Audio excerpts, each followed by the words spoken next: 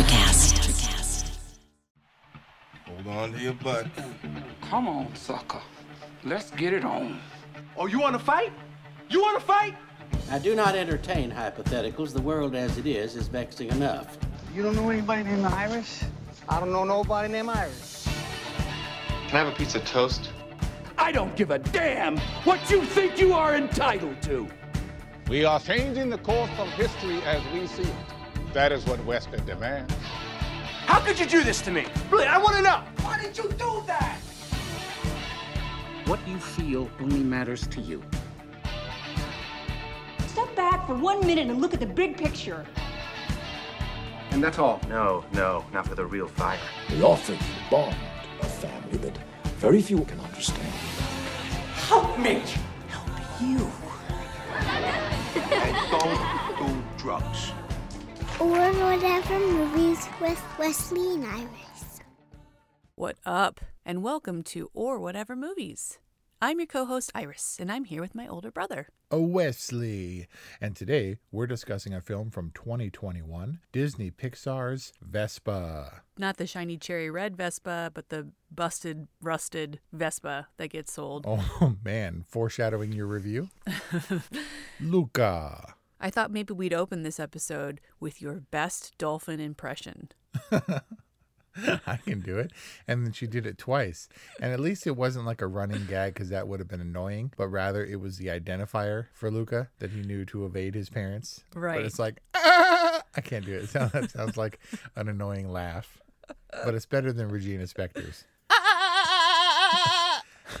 That's pretty good. It also sounds like you're being electrocuted, which is kind of how she looks. Right. I like how her eyes go neutral or something when she go Uncle Ugo. They go clear Uncle Ugo. He doesn't come back. He just like slinks back to the deep, and that was it. He was just there to scare Luca out of the water. Oh, he's amazing. Why does he get punched in the heart? Well, he says it's because of too much oxygen. And indeed, fish from low oxygen environments can't exactly survive near the surface. And likewise, the fish that he's talking to couldn't possibly survive down in the depths. Uncle Ugo really continues a tradition. Actually, I don't know if it's a tradition, but there's occasionally characters that are so weird. You're like, what was that about? And Disney doesn't seem to steer too far away these days from punching people in the face with a closed fist, like a hammer punch, or punching your uncle in the heart. It's his weird see-through uncle's heart.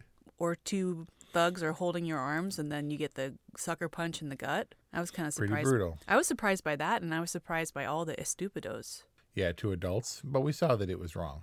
So That's true. Through their reactions. My question, this is in fact Disney's, not just Pixar's, but Disney's first commitment to an Italian culture film. We had Pinocchio, but that wasn't exactly, didn't focus on the culture. Granted, this is also a different era. This film has been pinned down to 1954 specifically, which seems about right. What are the telltale signs of 54? Well, the Vespa, and there was a Federico Fellini poster in the background. Also, Creature from the Black Lagoon, both of which were 1954. Okay. The bouffant hairstyle, I guess, is kind of throwback to greaser 50s hair. Snail greaser, like a pompadour, yeah. Yeah, it's more pompadour, I guess, than bouffant. So you were saying full-scale commitment to Italian culture and... Did it feel disparaging to you at all? Oh, to Italian culture? I did find it curious that the lead characters, the three leads, all have neutral movie accents, a Western American accent. And I was wondering if that was intentional or if that was just a byproduct of specific casting. But it did seem a little strange to me that the villain has this heavy Italian accent and the lead characters don't. So Jacob Tremblay, who plays Luca, is from Canada, and he has what he calls a Canadian American accent, and it was proposed that he speak in an Italian accent, but then they dropped that. I guess it was more naturalistic, particularly when you're working with kids, but also none of the three primary cast members are Italian, and in fact, the only Italian cast member that's verified is Ercole, who has a strong Italian accent. Played by Saverio Raimondo. It's about widespread appeal, I guess. Does it have to be Italian? I don't know, because they certainly went for it with Italian culture, and there were obviously hints of a strong accent whenever they would pronounce names or places or certain words. Yes, they drop in and out of it like news reporters. It was very heavily Italian influenced, and I didn't know if that was a altogether favorable depiction, but nobody seems to be railing on it. Other than the accents, the culture was displayed as provincial and I guess, ostensibly appropriate for the time, for the 1950s. I don't know that sea monsters were portrayed so favorably. But that is also part of the Italian culture, this idea. Because I thought the same thing. I didn't know anything about Luca. I just knew that it was about a boy on the Italian Riviera. And then it doesn't start with the boy on the Italian Riviera. And I was like, we're doing sea monsters? But that's as strange as focusing on a movie set in Greece and you're like, Krakens? But it's just a part of myth and legend, right? I guess so. I like the perspective shift where the sea monsters call people land monsters, right? It's just a matter of perspective. But the sea monsters are decidedly not barbarian, but savagey. I mean, they're uneducated, technologically not advanced, provincial, kind of more pastoral shepherding folk, albeit underwater. So I watched very closely, and when we're on land, they eat a lot of pasta, right? In fact, that's the only thing they eat other than ice cream. But do they eat those fish that he was hurting? Do the sea monsters eat the fish underwater? Right. I was trying to figure out what their diet was, because above ground, on land, they only ate pasta, because Kelly had theorized that they're not shepherding the fish for food. They're shepherding fish kind away from the land monsters, hiding them and stuff and moving them out safely and then herding them back in when a boat goes by overhead. I think they have, a harmonious, ocean life where they take what they need, but they don't take more than they need, like the land monsters. Yeah, we're terrible that way. But they gotta eat fish. But I mean, I don't know that they're barbaric. They have clothes and stuff. Yeah, they magically have like their seaweed clothes when they what do they call it? When they do the change? I don't know. He referred to it somehow like let's do the change. But did the mom have a dress, or was that just the orientation of her scales or whatever underwater? I don't think it matters, because they're all a mess downstairs anyway. Like, it's just all a mess of like gills and fins and tentacles or whatever. But they were wearing some kind of clothes undersea, and then when they pop up to the surface, they have their conveniently placed seaweed garments to preserve their modesty. Right. And once they're in land monster clothes, they're also very conveniently not camouflaged. But they blend in. There's nothing about them that's sea monstery when they do the change. The quick drying effect is probably what I figure to be the closest direct association with splash, right? Once you dry them off, they're fine. But if they touch the water, bam, you got fins or scales or whatever. But the clothes were unlike splash, because they were covered up, and she was not. Maybe it's just a Disney Plus thing. Maybe theatrically they're naked in Luca, and then on Disney Plus they added the seaweed shorts and stuff in post because of the Splash fuzz butt controversy when they reissued it. I don't know. Is anyone seeing Luca theatrically? No, Pixar is pretty upset. They worry that Disney is losing faith in the company as a marketer. I mean, for a minute there, Pixar really held Disney together in around 2000. But Pixar is saying that we understand Soul. It was released. There were posters all over the theaters before they shut down for Soul, and then ultimately it was released streaming and on Disney Plus. But now with more people being vaccinated, they canceled about 3 months ahead of the premiere, canceled the theatrical release altogether. So obviously for awards consideration, it has to run, and it will run at the El Capitan Theater for a limited time, but otherwise no theatrical release. And Pixar employees are not happy about that. Well, was it fortuitous? Does Luca, the film, deserve a huge, splashy, pun intended, marketing campaign? Marketing is much more important than people realize.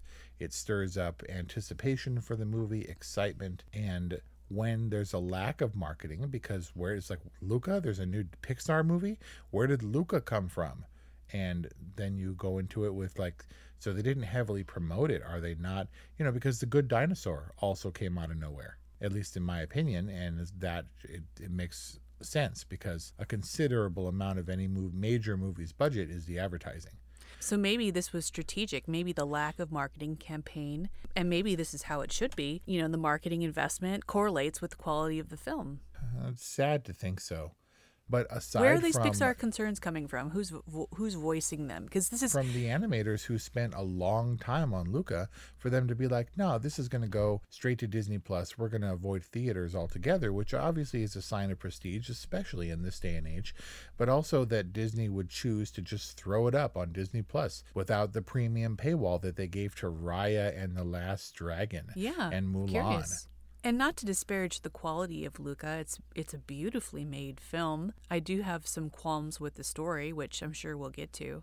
But beautifully made, gorgeous looking. So when you say beautifully made, the difference is made all around with real skill and obvious precision, or, of course, it's beautiful. It's the stunning Italian Riviera and the sparkling sea and the lush trees and the sun-baked village and all that stuff. But was there a tremendous amount of Pixar flair? I mean, the setting certainly doesn't hurt it, right? The setting is gorgeous. But I think there's something subtle about this film. There's something understated about its grandeur, to the attention to detail, the vibrancy of the colors, the way that the light plays in the little Rivieran town. Even the characters are they're a little bit more cartoony, and they've got Wallace and Gromit mouth.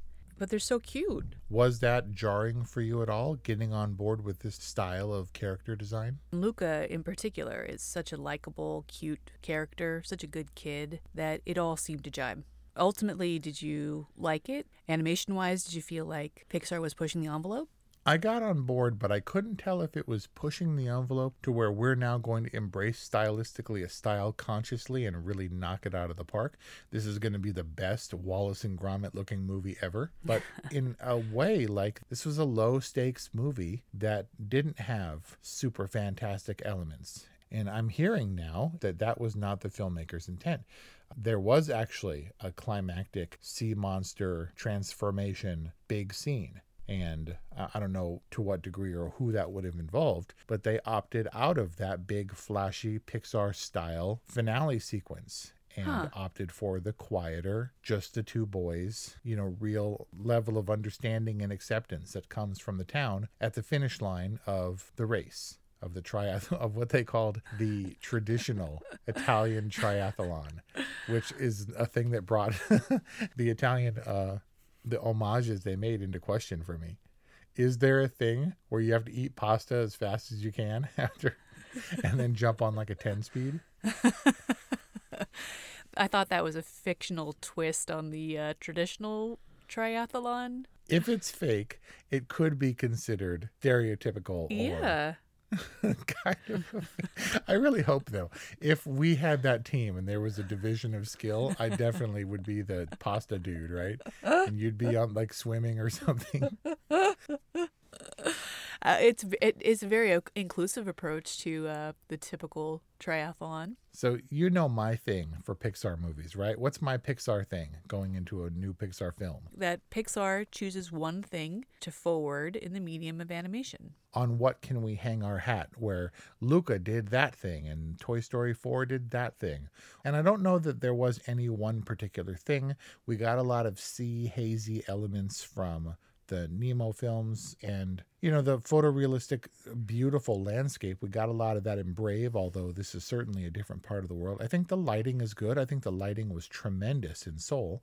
And so I was looking for the thing, and I don't think this is it, but I wondered how you felt. How do you figure they did that hill effect where they are on the makeshift Vespa and they look down that ridiculous slope to the rock and their launching point? Yeah. And they do that dolly/zoom effect where it's like dizzying heights. Oh, you mean the vertigo shot? Is there a digital camera that you can position within the 3D environment that you can both virtually dolly and focus? Because focus is a physical manipulation of the lenses, right? Yeah.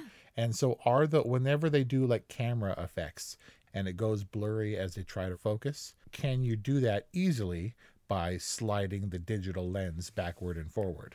I don't know about easily, but yes, you create a CG environment and you have virtual cameras within that environment that you control. And that gives you so much more latitude within the virtual by getting different angles and different vantage points. Yeah, there's definitely a camera within the space to create similar practical cinematic effects. So effectively, that shot that could have been really complicated was 2 drags on a slider.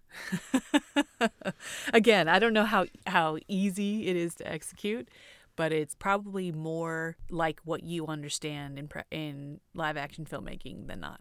But I thought of it like, like a live action film. You need rain, you put the sprinklers up and you shower them with more rain than is typically normal, so it will show up on camera. And that's how you do that. Whereas a dedicated rain sequence like we saw in Toy Story 4 is really labor intensive. Each raindrop has to be, and there are thousands, millions of them. When it's a cinematic convention and we see it all the time, that could have been months on Pixar's end, for all I know. Of course. But an important shot or moment to understand how scary this would look, how the characters really need to overcome something in order to attempt the hill, whether it's the original one that they do on their makeshift Vespa or the one that they have to face in the Porto Rosso race, the triathlon. Yes. That said, still, they changed the time machine in Back to the Future from a refrigerator to a car because they're afraid that kids are going to climb into a refrigerator. I continually marvel at Disney and how it doesn't seem to shy away from kids punching other kids in the face these days. But also, this movie kind of is pretty dangerous, right? If you're going to emulate any of the stuff you see in Luca, you're probably going to get hurt. Yeah, cliff diving. Yeah, the kids have the benefit of once they hit the water, they know they're not going to drown. They know they're safe. That didn't stop him from doing the full-on belly flop. From Alberto recommending that he stare directly into the sun. Oh, that was the worst.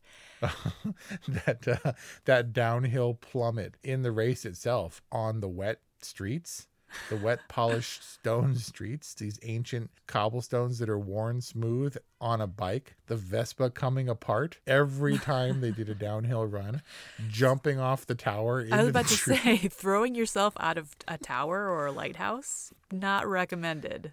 Oh man, this movie should come with a disclaimer. It's like I've shed all of my childhood adventureness and I look at this from the vantage point of a parent and I'm like, this is all very ill-advised. But maybe, if you put yourself back in your kid's shoes, there's an understanding that this is something different than the reality that you exist in, but it's super fun. And wouldn't it be cool to be able to jump out of towers and cliff dive? I didn't do those things, but I've definitely looked down many a hill and thought, I'm about to die on my bike. But it was equal opportunity, scary as much as they did it. Julia was also a little daredevil. She was feisty and she very much reminded me of Ellie in Up, the young Ellie. Oh, she reminded me of like a Lucy or a Peppermint Patty. Or like she was like Lucy and Peppermint Patty wrapped up in a Sally. But she's also had a little bit of Merida. Oh, I could see that. The unnecessarily red hair that when you got a good shot of it, it wasn't like hair at all. None of their hair. So the cartoony style was meant to be a certain style, the Wallace and Gromit type style animation, because it also was decidedly unphotorealistic. When you look really closely at the hair, it's got that chocolate pudding kind of solid Happy Meal feel. As opposed to individual, and not to say that it didn't move like hair, but her hair had the consistency of like it was spun like a yarn. Mm-hmm. It had texture, but it wasn't hair-like necessarily. Yeah. And Luca has his little like curly croissant, but we haven't gotten to the story, Luca. Okay, it's simplistic. I'm down with that. It's fun and adventurous, and the characters, they go from one adventure to the other. Great, I get it. Nice set pieces. But I have a real problem with Luca as a main character. As cute as he is, and he's a good kid and all that stuff, and he's breaking out of not his good kid shell, maybe realizing that there's a life of adventure that awaits him if he can only just be brave. All this to say that I feel like Luca he's not a self-realized character. He's not a character who's out there pursuing his destiny, making things happen against all odds. This is a character to whom things happen. Alberto happens to him. And the race and the pursuit of the Vespa is kind of Luca glomming onto Alberto's dream, this idea of freedom. Even going to school is something that Alberto and Julia orchestrate and make happen for him. It makes not only the character, but I think the film feel unmotivated. And I think it's a real problem, despite how fun and rompy the whole thing is. Like his personality is reactive. He doesn't have a personality. It's colored by the forces of nature that are Alberto and Julia in his life. He's putting himself out there, right? He's silencing Bruno. He's breaking out of the protective bubble that his parents, his mom has created for him. There was his "you don't go anywhere, where have you been, you're 2 minutes late" sea monster life. Yes. But then he comes to the surface and he finds his friends. And I almost from the start got Harry Potter vibes, very Ron and Hermione, although this Ron was way more aggressive and worldly, I guess. But Harry Potter is kind of the same way. He learns that he's a wizard and then goes to this wondrous world where things happen to him. And he's expected to be the chosen one or the boy who lived, and mostly spends time fumbling around as a pretty green magical student who eventually comes into his own, and that Luca finds some determination in himself to carry through at least the goals that have been set forth by his friends. But we don't champion Luca particularly as a hero because I think his friends are so much more confident and assertive. The Harry Potter analogy is apt and interesting. That being said, Harry Potter is entering into a magical world where he's our entree into the wizarding world. And we're kind of bumbling along with him, whereas Luca comes from this magical world, transforms without having to know how to do it, and then enters the human realm, which is obviously very familiar to us. So it's like reverse Harry Potter, where we don't relate to Luca's bumbling so much because of how commonplace the world is that he's entering into. But thematically, I think that the movie applies to themes of adulthood, coming into your own, realizing, finding your place, and that kind of stuff, because he does find wonder in the small things, how he reveres the Vespa as the answer to everything, and that childish fascination or fixation with things that are seemingly trivial but mean everything to you. You know, talking to the filmmaker, he said that he wanted this wondrous childhood time of roughly the age of 13, when you don't know who you are and you're awkward in your own skin and you're not sure, and parents are not exactly on your side all the time, that they might be hampering you from doing the things you want to do. He actually referenced Stand By Me as something of an inspiration, what they were shooting for. Our review on Stand By Me, available now wherever you get podcasts. But all that stuff is, you know, sort of under the surface. Get it? under the surface? Big splashy marketing campaign? Stand By Sea Monsters. The body of water. The body of water? I just got that. That was very good. Actually, all of them are terrible, but I get what you're going for. Do you know more about this director? I mean, still Pete Docter, you know, and the brain trust, I'm sure, all over this, but someone new at the helm. Yeah, well, he has been around in the Pixar family for a long time. Luna, he did the short film, and that was 2011. So he's been ready and positioned based on his actual childhood friendship with Alberto, although his name is Enrico, and they chose Luca because Luca sounds identical in English and in Italian. Would you feel differently about Luca if it wasn't a Pixar film? Like if it was who did your favorite movie? Wolfwalkers? Like if this were a Cartoon Saloon animated film, would you feel differently about it? I feel like for a Pixar movie or any animated movie, like I said, the stakes are pretty slight. It doesn't have a lot of weight. I talked to the Sneak about it briefly, and she said that she didn't feel any of the feels, really.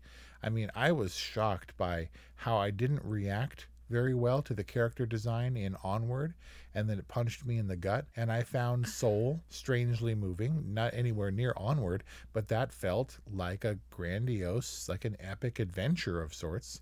And this came down to a bicycle race. So in that way, emotionally, it didn't have the heft. Character design took me a long time to get over.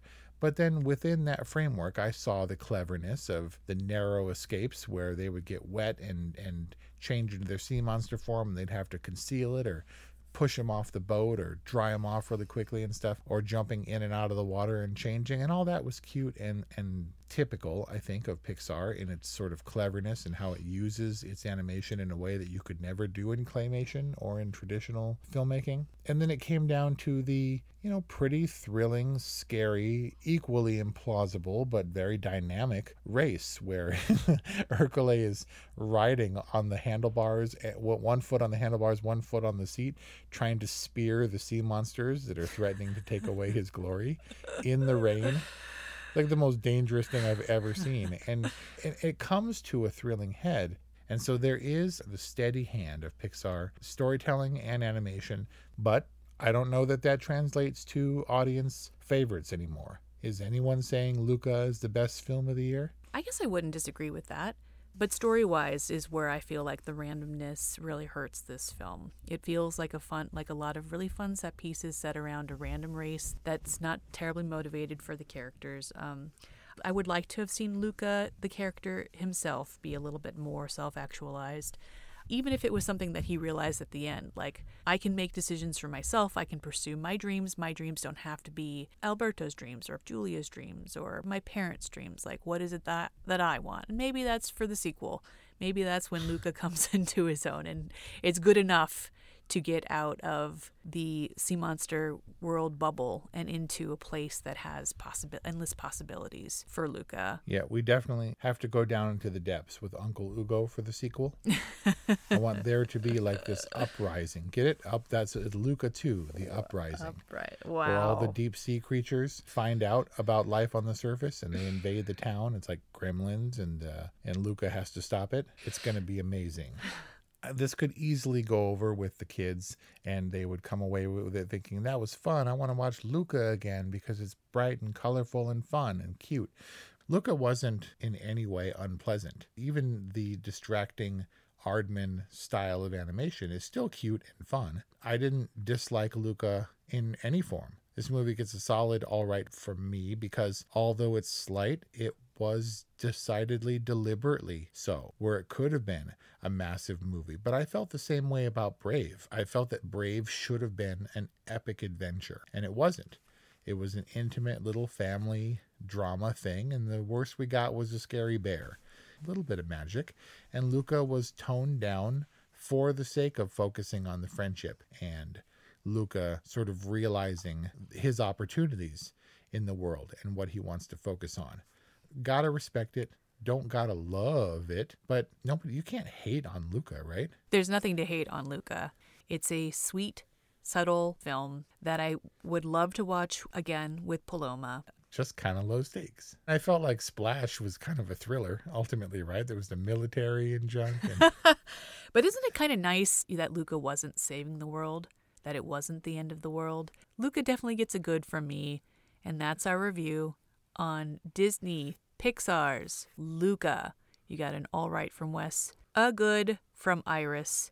No paywall if you got Disney Plus to watch Luca. Everybody does. So check it out. Let us know what you think. 818-835-0473 or whatevermovies@gmail.com. Follow us on Instagram @orwhatevermovies.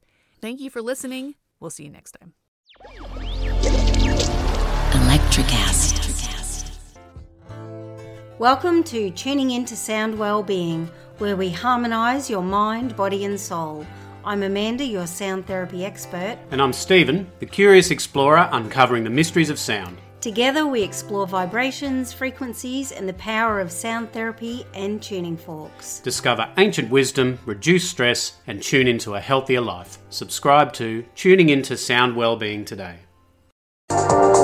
Welcome to Sarah Talk Solutions. Ladies and gentlemen, you've tuned into a bit of a different type of show.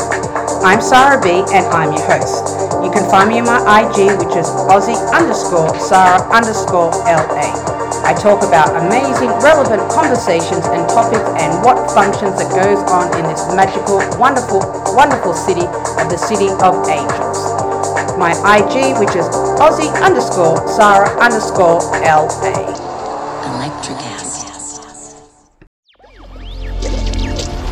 Electricast.